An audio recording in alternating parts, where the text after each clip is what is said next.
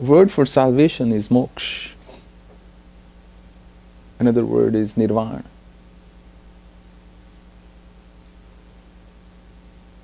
So what is moksha?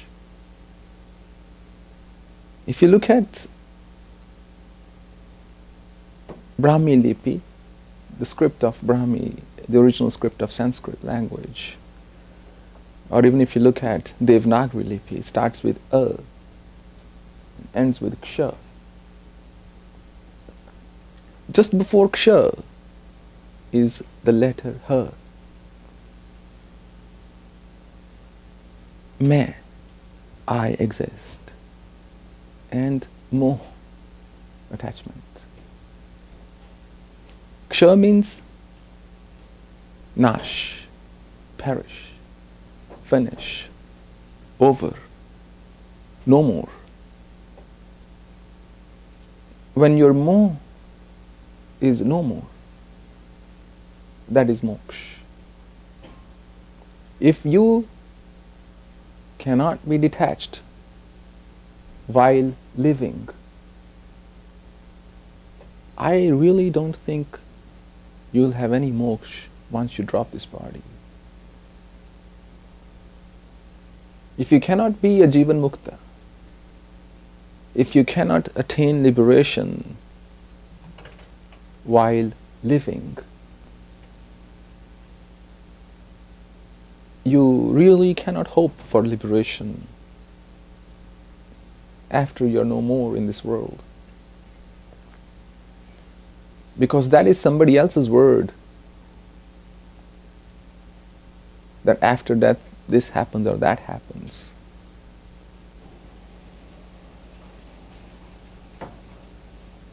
It is possible to look into your previous lifetimes. All the ones that I could look into, I saw no heaven, no hell. But that is my truth, and that is my experience. It could even be wrong. But I saw no heaven, no hell. Your body is here, who's frying you up there in hell? You know. And what does the word nirvana mean?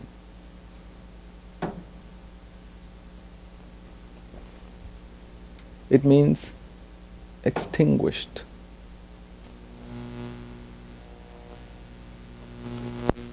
When you are extinguished, that's nirvana. When your desires are extinguished. So what is meditation? There were two women once upon a time, and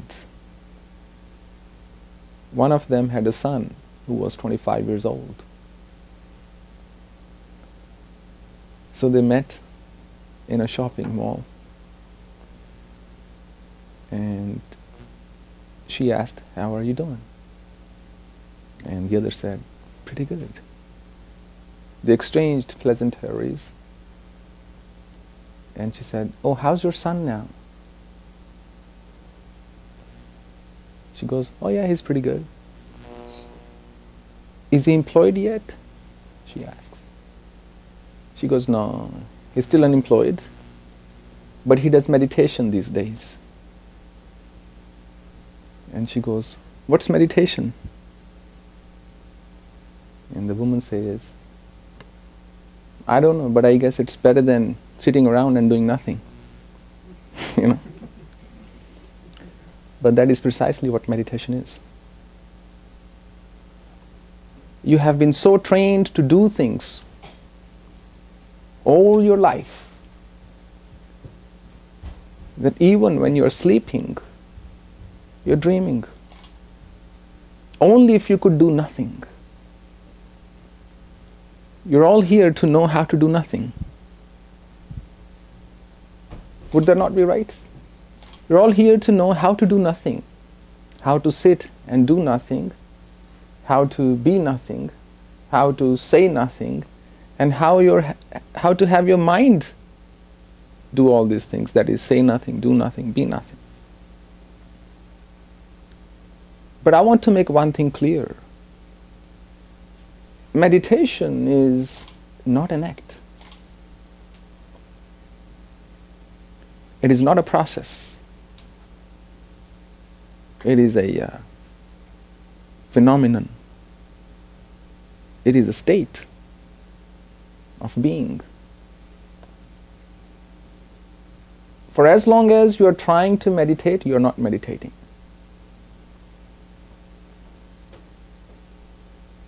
The goal is to get to that state when you are not meditating.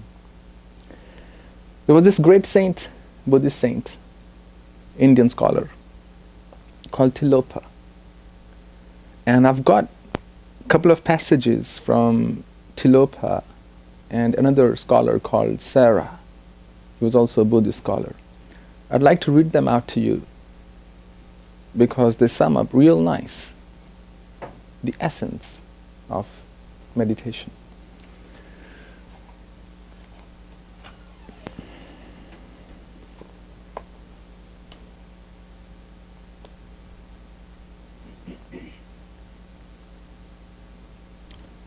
So this is what Tilopa is saying. The dedicated practitioner, and pay real close attention to this, because it very beautifully tells you the stages of meditation you will ever come across. The dedicated practitioner, it's called the Song of Mahamudra, by the way, experiences the spiritual way as a turbulent mountain stream tumbling dangerously among boulders. When maturity is reached, the river flows smoothly and patiently. With the powerful sweep of the Ganges, emptying into the ocean of Mahamudra, the water becomes ever-expanding light that pours into great clear light without direction, destination, division, distinction, or description.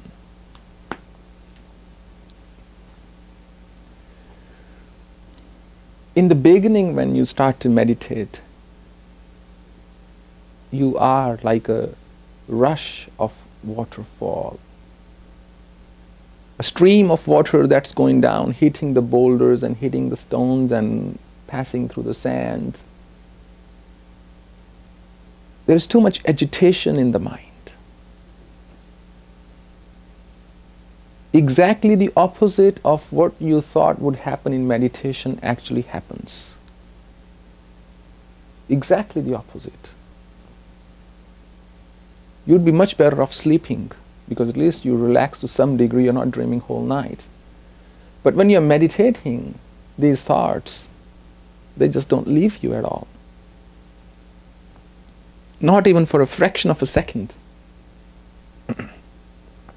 And just when you think you're thoughtless, this is the thought you get, oh, I'm thoughtless now. Exactly.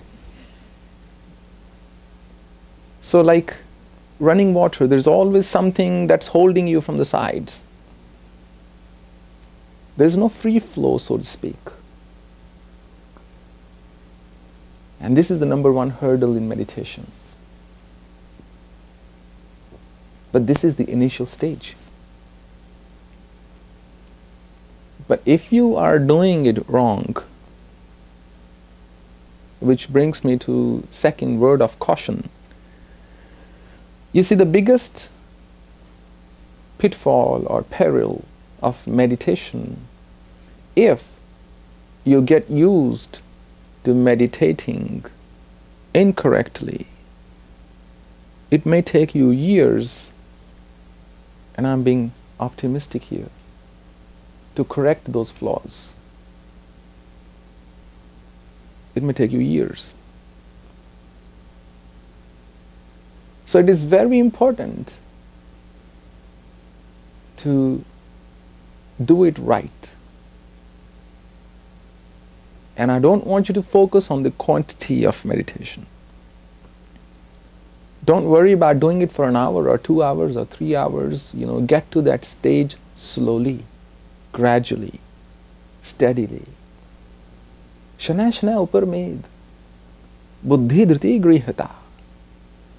Atma sanstham manah kritva na kinchidapi chintayet. Oh Arjuna, it happens gradually. There is no shortcut. And you are not doing meditation to please some God. This should be very clear.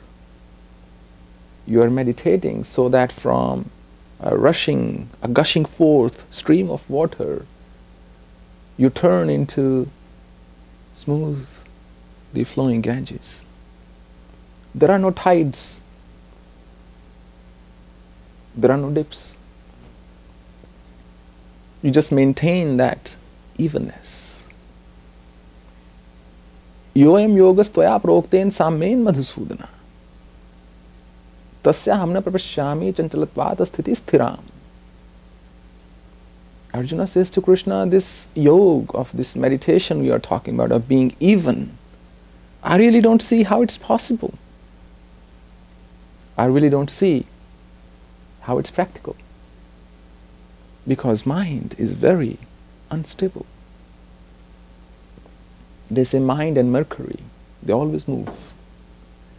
So mind is very unstable. Chanchalam hi manah Krishna, pramathi balvadranam, tasyaham nigraham manne vayurev sudushkaram. This mind, it's childlike. To tie my mind down, it's like you're asking me, shoot some arrows and create a vacuum. I cannot do this. Shri Bhagavan Uvacha, Krishna says, Asansyam Mahabhahu. No doubt, O warrior. Mano Durnigraham Chalam. It's always moving. It's very hard to control your mind. Abhyasen tu kauntaye viragain jagrihate. But with abhyas, practice, and viragya, dispassion, you can do it. And this has also been my personal experience, by the way. There is nothing you cannot do with practice. And nothing is what you have to do. So, if you are not contemplating on your current life, if you're really having a ball out there, if you're really having fun, then it'll be very hard to have a sense of detachment. If you're too busy running, you don't have the time to look around and see, what is actually going on. You're like a horse, you just put the flaps on and you're just running.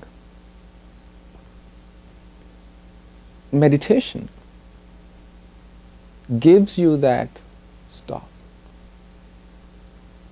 It gives you that pause to reflect. The other thing that happens in meditation, the energies in your body,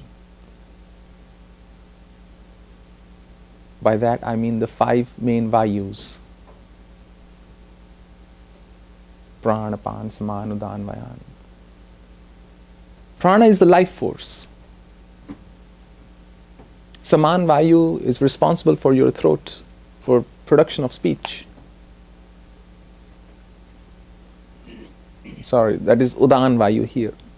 And saman is in your stomach. It churns the food and acts as the bridging vayu of Kundalini awakening. And apan vayu is for all the excrements, defecation, its movement is downward. And vayan vayu is the one that takes nutrients all the way to throughout your body. Now, what I'm going to tell you now, you may never find it in any book.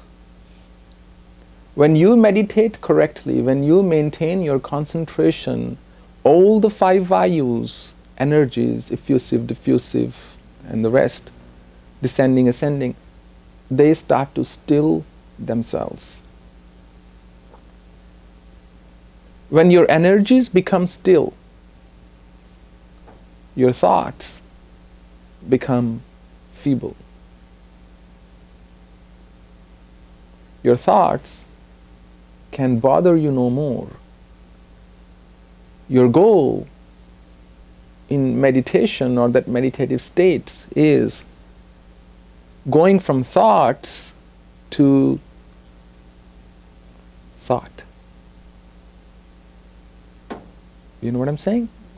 Going from thoughts to thought. If you want to experience the divine grace that it has no form, then your goal is going from thoughts to no thought. But if you want manifestation of the form, then you have to do going from thoughts to thought. When you can hold on to a thought for as long as you want, without being interrupted by other thoughts, that is meditation. Now that thought could be the thought of God or anything else. It's like being in love. Initial stages before you get married.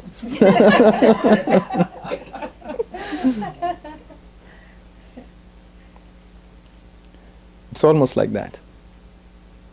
You're able to hold on to the thought effortlessly. And that is the next stage of meditation. It just comes then, it's effortless. And that is why we compared it with the rivers flowing. Lighter than water is light. And then you experience this inner light.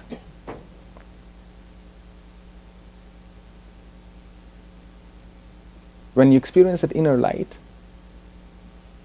you become a light yourself. You can then light up other people. They're all candles ready to be lit. Tesham satyuktanam bhajatam priti purvakam dadami buddhi yogam tam yen mamupyanti te. Those who worship me with utmost devotion, purest devotion, I give them light, Krishna says. I give them buddhi. They start to know right from wrong. Tesham ev anukampartham aham jnanajam tama nasham atma bhavasto jnana deepen bhasvata. And what is the outcome of that? I firmly situate myself in their very existence and become lamp of knowledge. You may think you don't need the lamp. It's the others. But you'll be surprised. There was a blind man once, a disciple of Gautam Buddha. It was evening. The sun had already set. And he had to go home. And Gautam Buddha said to him, you know, it's night, so please take a lamp with you. And he chuckled. He said, oh, venerable one, but I'm blind. For me, day and night is the same. He said, yes, but others are not. Right? So, take this lamp. And he takes the lamp. And he's walking. And accidentally, he runs into another man from the opposite direction. Because the wick of his lamp had gone off. He was without light. But to him, it was all the same. So he didn't even realize my lamp was no longer lit. The other man ran into him and said, "Man, what are you, blind?" He said, "Well, exactly, I'm blind actually." "That's okay." He said, "Exactly, I'm blind." When you hold light, it is not just for you alone. If he had light at that time, somebody else would not have come in and hit him or run into him or get, clashed with him. If you become real fire, what is everybody else's existence around you then? Not much at all. You'll melt them.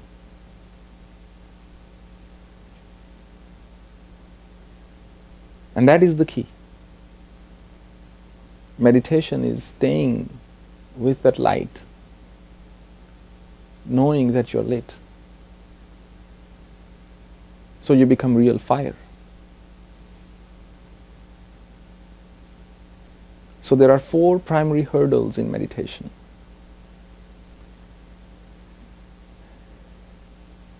No matter at which stage you are on the path, there are 4 key hurdles. First is thoughts. You have these thoughts you don't want because you have lost mindfulness. When you stay on course, when you stay focused on your desired thought of meditation, all the other thoughts will keep coming and keep hitting you.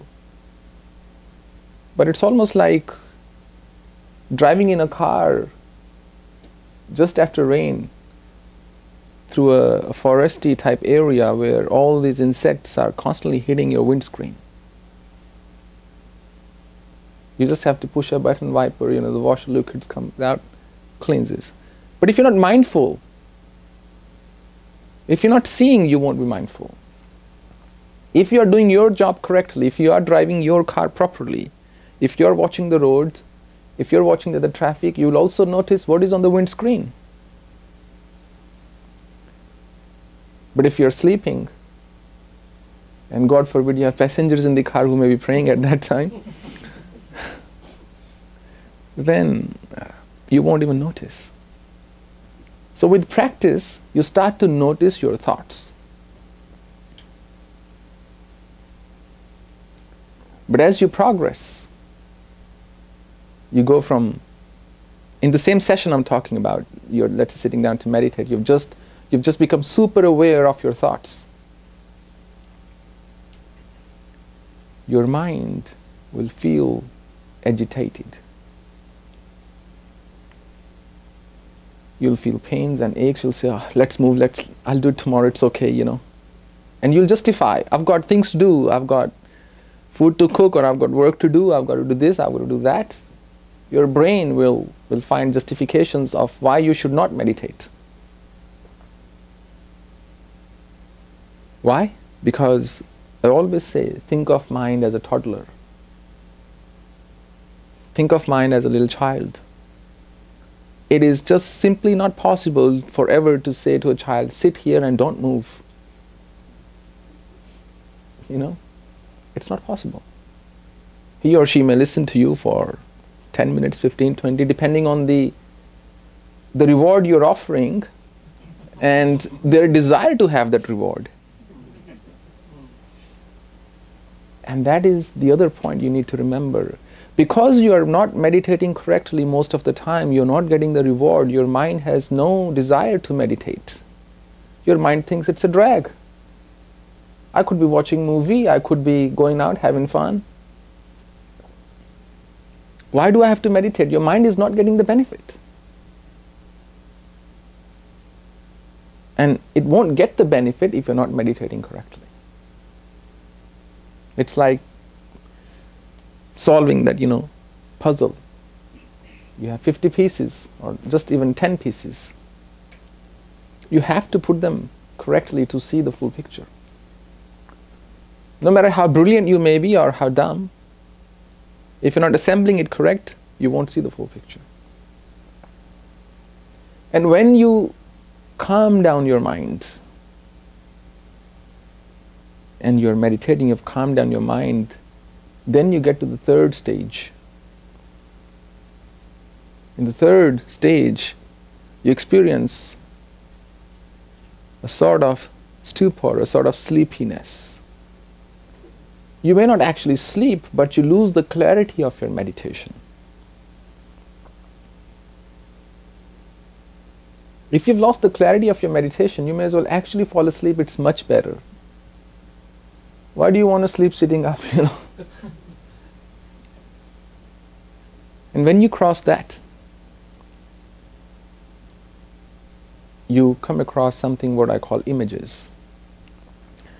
You see, the first was thoughts. And yesterday I gave an example. If you think of a banana, from banana you may think of fruit shop, from fruit shop to some experience there, to your ATM card, to bank accounts, to salaries, to economy, to recession, to stock markets, to all those things. And before you know, you're thinking, I should go and make some money and, and not just sit here. The guy who was teaching was a renunciate, but I am not, I have to earn my bread. But when you cross that, your mind is agitated. Now it's restless. It's like the kid in the car saying, are we home yet? Are we home yet? Are we home yet? Your mind is saying, when is this thing going to end? I'm looking at the clock, looking at the watch. It's still 10 minutes to go, 5 minutes to go, 4 minutes to go. And then you start to feel sleepy. When you cross that, now you're very, very sharp and aware. That is what's called super consciousness. You're super conscious.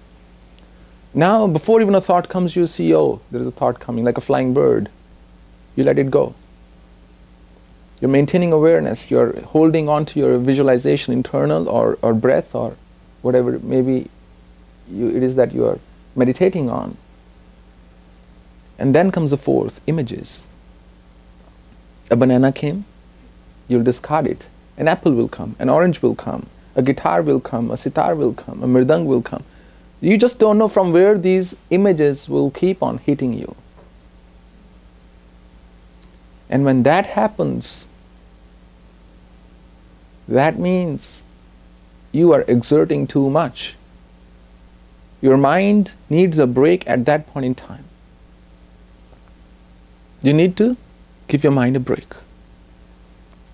That means the child is crying and you're saying, dare you cry, I'm going to beat you, And the child is going to cry even louder. Do what you will. Images will not stop. At that time, you need to relax a bit. So it is far more important to hold crisp sessions of meditation than to sit down like this and just keep sitting. Because I don't want you to become zombies. Trust me, there are so many dead people in this world. We could do away with some living people. It's a state of bliss. You should experience that bliss and pass on that bliss. The goal is not to just be dead.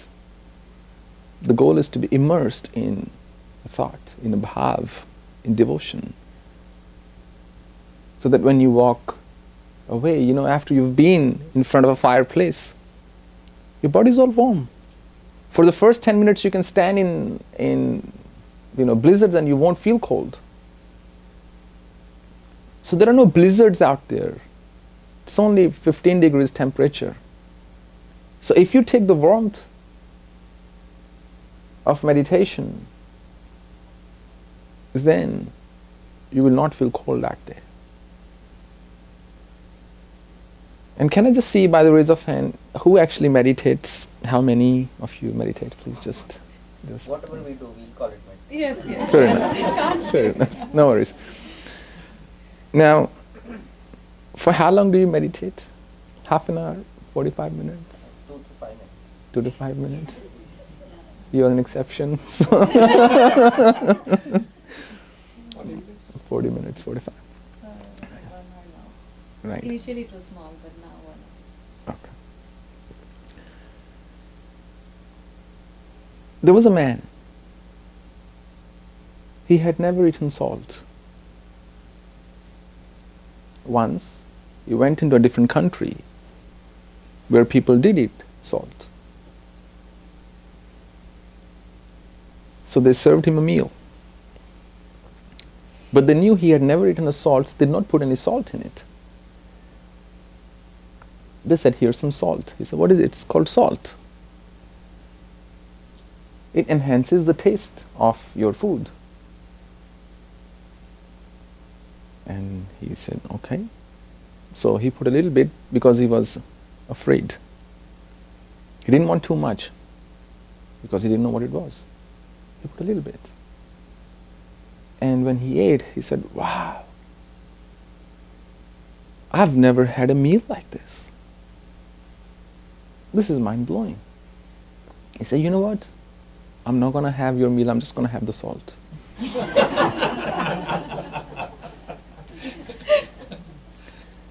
Meditation is salt, remember this. The act of meditation is salt. It's supposed to enhance the taste of life. It's not something you keep eating day and night and say, I'm just going to meditate. There is the path of intense meditation. It's the one I pursued. And it does lead to some miraculous things you can possibly imagine. But if you're meditating for an hour versus just 10 good minutes, I promise you, you will gain much more from doing 10 minutes of quality meditation. Now, the reason I asked how many of you meditate, most of you raise your hands. If you want to know the quality of your meditation, all I ask is something very simple. Think of an image. You're looking at me. Close your eyes and just mentally recall my image. Close your eyes, those who meditate, please. Just mentally recall the image. The image will disappear. Bring it back in front of your eyes. It will disappear and bring it back.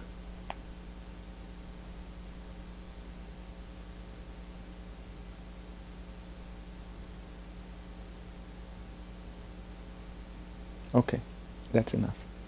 So, who could hold on to the image all throughout? So the image, a couple of people could hold on all throughout. But what you will notice as you progress, the clarity of the image starts to fade. The amount of seconds you could hold on to the image is your current limit to hold on to the concentration of a thought. The number of seconds you could hold on to the image mentally is your current limit of concentration, of holding on to a thought. Now, internal visualization is always harder than external visualization. But ultimately, meditation is an inward act. You need to meditate internally. And that is why we have these deities, so many gods, so to speak, forms of God, I should say, so that you can meditate better. Anything that strengthens your devotion, that makes you more compassionate, or anything that strengthens your concentration is a good thing, do it. You don't need to ask me or anybody else. You don't need to consult books. You just do it. It'll help you. Now, in terms of external sound, the example I quoted earlier, elsewhere, yesterday I think, if you put on your most favorite song, 4 minutes long or 3 minutes long, and try to listen to it, you'll find you're unable to listen to a full song. And that's despite of you wanting it. So that is another way to know How long is your concentration presently? So if you want to check if you're improving in meditation, in terms of the act of meditating, then this will be a good test. Are you with me? I would like to read out Sarah, this other scholar I was talking to you about, a really, really good meditator. He said something beautiful. Once again, he wrote this thing called the Song of Mahamudra. Mahamudra is a phenomenal way of meditation. It is the quintessential science of meditation. But it's not something I expound here. It's like if all of you were away with me for 3-4 days, I would have just done Mahamudra and would have taught you real meditation, so to speak. Because like I was saying yesterday, I don't believe in the concept that you have to meditate till the cows come home before you see the results. If you meditate for 10 minutes, if you eat 1 chapati, you feel a little bit full. If you eat 2, you feel more full. So if you are meditating, you ought to feel full. If you're not feeling full, you're not meditating. Somebody is fooling you around. And probably it's your mind. So this is a beautiful, beautiful Song of Mahamudra. He's saying a prayer, but in the prayer, he's telling you everything you will encounter while you're doing meditation. It's so beautiful. I can't, just stop appreciating this. Unpolluted by meditation with intellectual effort. Unpolluted by meditation with intellectual effort. You pollute your meditation if you are putting in intellectual effort, because it is the effortless state. So unpolluted by meditation with intellectual effort, undisturbed by the winds of everyday affairs. So first you pollute it, because you are thinking you are out there, just I'm gonna meditate, I don't care what. And then 30 minutes later, man, my knees are hurting. Only I wish I could move.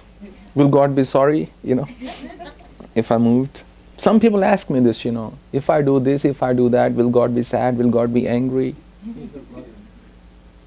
I said, do you want a God like this? I don't. Will He be a God? He's the worst quality of human being. If He were to get angry, say, oh, you didn't worship me, stay down there on earth. Give me a break, I'm happy on earth then. Not manipulating, knowing how to let what is true be itself. Let it sink in. Not manipulating. You are not to manipulate your thoughts, you're not to examine them, you're not to comprehend them, you're not to analyze them. Let them be. You just maintain your focus, because today I'm talking about concentrative meditation. I'm not talking about contemplative meditation. Not manipulating, knowing how to let what is true be itself. Let it be. And then he's saying, may I become skilled in the practice of mind and maintain it. It's not the practice of meditation, it's the practice of mind. And equally important is to be able to maintain it, not just do it. If you meditate, you feel good for 10 minutes, and you go out there and you are ready to yell and shout and scream, it's just like you did basically nothing. You did not get the effects. It's always the after effects, the aftermath. The second stanza. The waves of subtle and coarse thoughts return to their source. Everything returns to its source eventually. Absolutely everything. If you take water and you boil it and you leave it alone, what happens after a while? It comes to its normal temperature, the room temperature. If you freeze it, turn it into ice, bring it out, it comes back to its normal temperature. Similarly, thoughts go back to from where they came. They came out of nowhere, they go back to nowhere. They have no intrinsic value.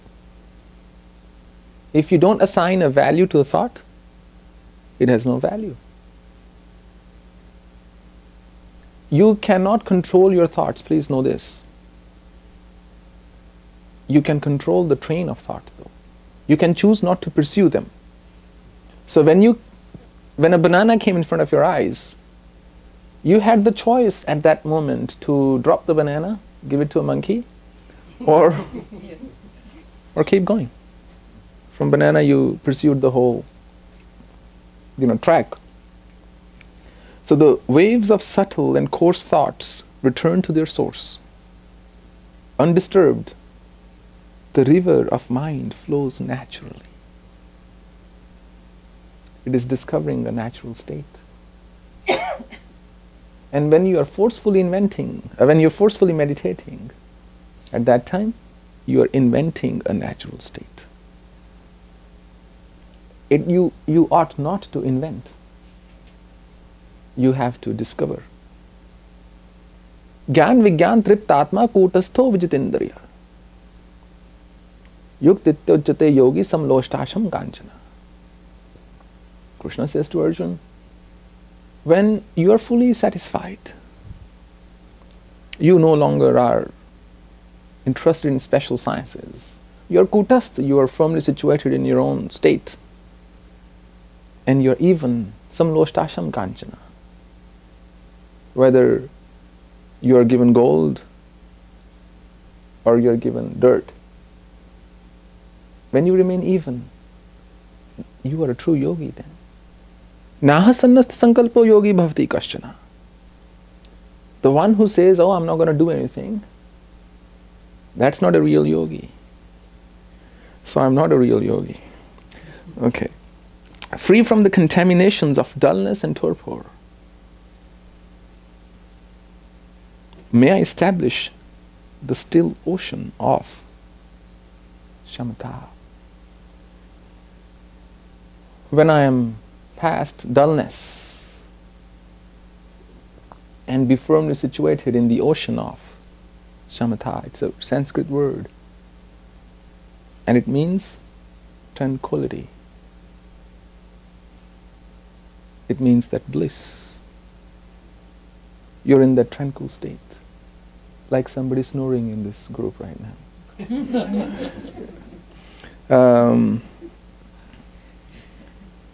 Like I said, it's a good thing, It means it must be very warm atmosphere here.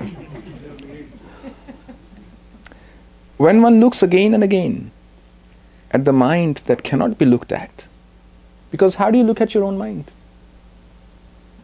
You have to create a certain distance. Only then you can objectively look at something. If I want to look at my own hand and I go, what can I see? I have to have a little bit of distance. So the art of looking at your own mind requires creating a distance from your mind, and that is meditation. Because when you are engaged, you are in it. You can't see trees from woods at that point in time. But when you step out, step aside, step above, that's when you're able to see clearly. I always say, if you think of a wheel with 7 colors of the spectrum, and if it's spinning, it's going to look white. You will think that is real. You'll think this is a reality. It's white. But when it comes to a halt, when it stops, that's when you see the 7 colors. So your mind is creating the illusion of everything is white. All's good, all's hunky-dory. But when it stops, That's when you see the colors. That's why rainbow is so beautiful. Thank you. Yes. True, rainbow. And it's so elusive too. Okay. So I was saying, when one looks again and again at the mind that cannot be looked at and sees vividly for what it is, the meaning of not seeing. Do you know, one of the fundamental rules of public speaking is you look at everybody but you look at nobody. If you settle your gaze on somebody and that person is sneezing, you'll immediately stop. Correct? So when you learn to not see when you're seeing, you have learned meditation. Because now you're not hooked onto a thought. No thought will come and you are not waiting for the thought to sneeze. That reminded me of something. This man said, I've never heard God speaking, but I heard him sneeze once. And I didn't know what to say to him at that time.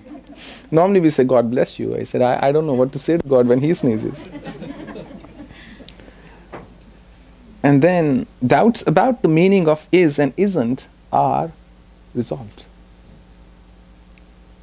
Because it's experiential. You have to experience it. I cannot tell you this. You will conceptualize it then.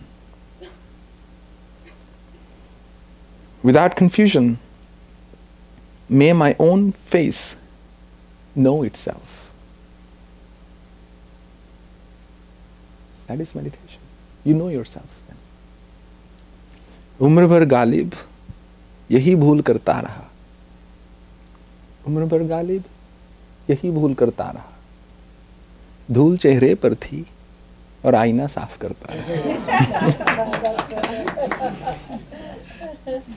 दोष स्वयं में है. It's all in us, and all my life, he said, I kept making this mistake that I kept cleaning the mirror, but the dust was actually on my face, not on the mirror. And that is meditation. You start to see yourself. You start to see your real face without makeup, like the morning sun. Okay, the last one. Free from mental constructions. It is called the Great Seal. Maha Mudra. Mudra means seal. It's the royal seal. It's eminent, it's present in absolutely everything. Everything has an essence. And the essence is, it's all the same. Even if you look at gold versus dirt, they both come from earth. Free from extremes. It is called the Great Middle Way. Free from extreme. If you have to pursue an extreme path, that means it's unnatural. Agreed?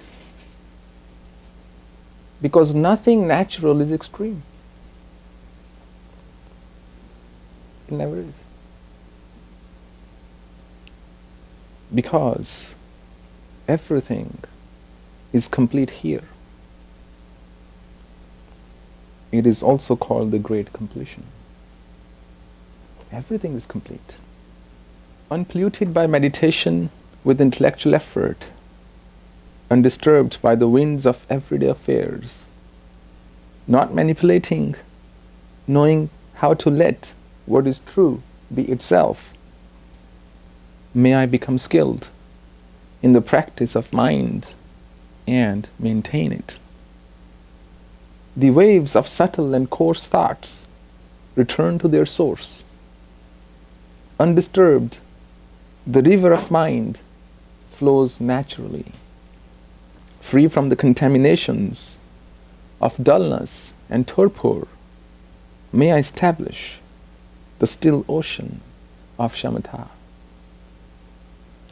When one looks again and again at the mind that cannot be looked at and sees vividly for what it is, the meaning of not seeing, doubts about the meaning of is and isn't are resolved. Without confusion, may my own face know itself. Look at objects, and there is no object. One sees mind. Look at mind, and there is no mind. It is empty of nature. Look at both of these, and dualistic clinging subsides on its own. May I know sheer clarity the way mind is. Free from mental constructions, it is called the Great Seal. Free from extremes, it is called the Great Middle Way. Because everything is complete here, it is also called the Great Completion. If you gain strength from worshipping, from meditating, if you feel good, then it's good. But if you're not getting the results, then let me tell you, you're not doing it right. And I'm not saying there is a specific right or wrong way, by the way. Not in devotion, it isn't. But if you're looking upon meditation as a field of science, with some cause and effect relationship to it, then there's a clear-cut path. You adopt it, and it will give you the same results. That is what meditation is.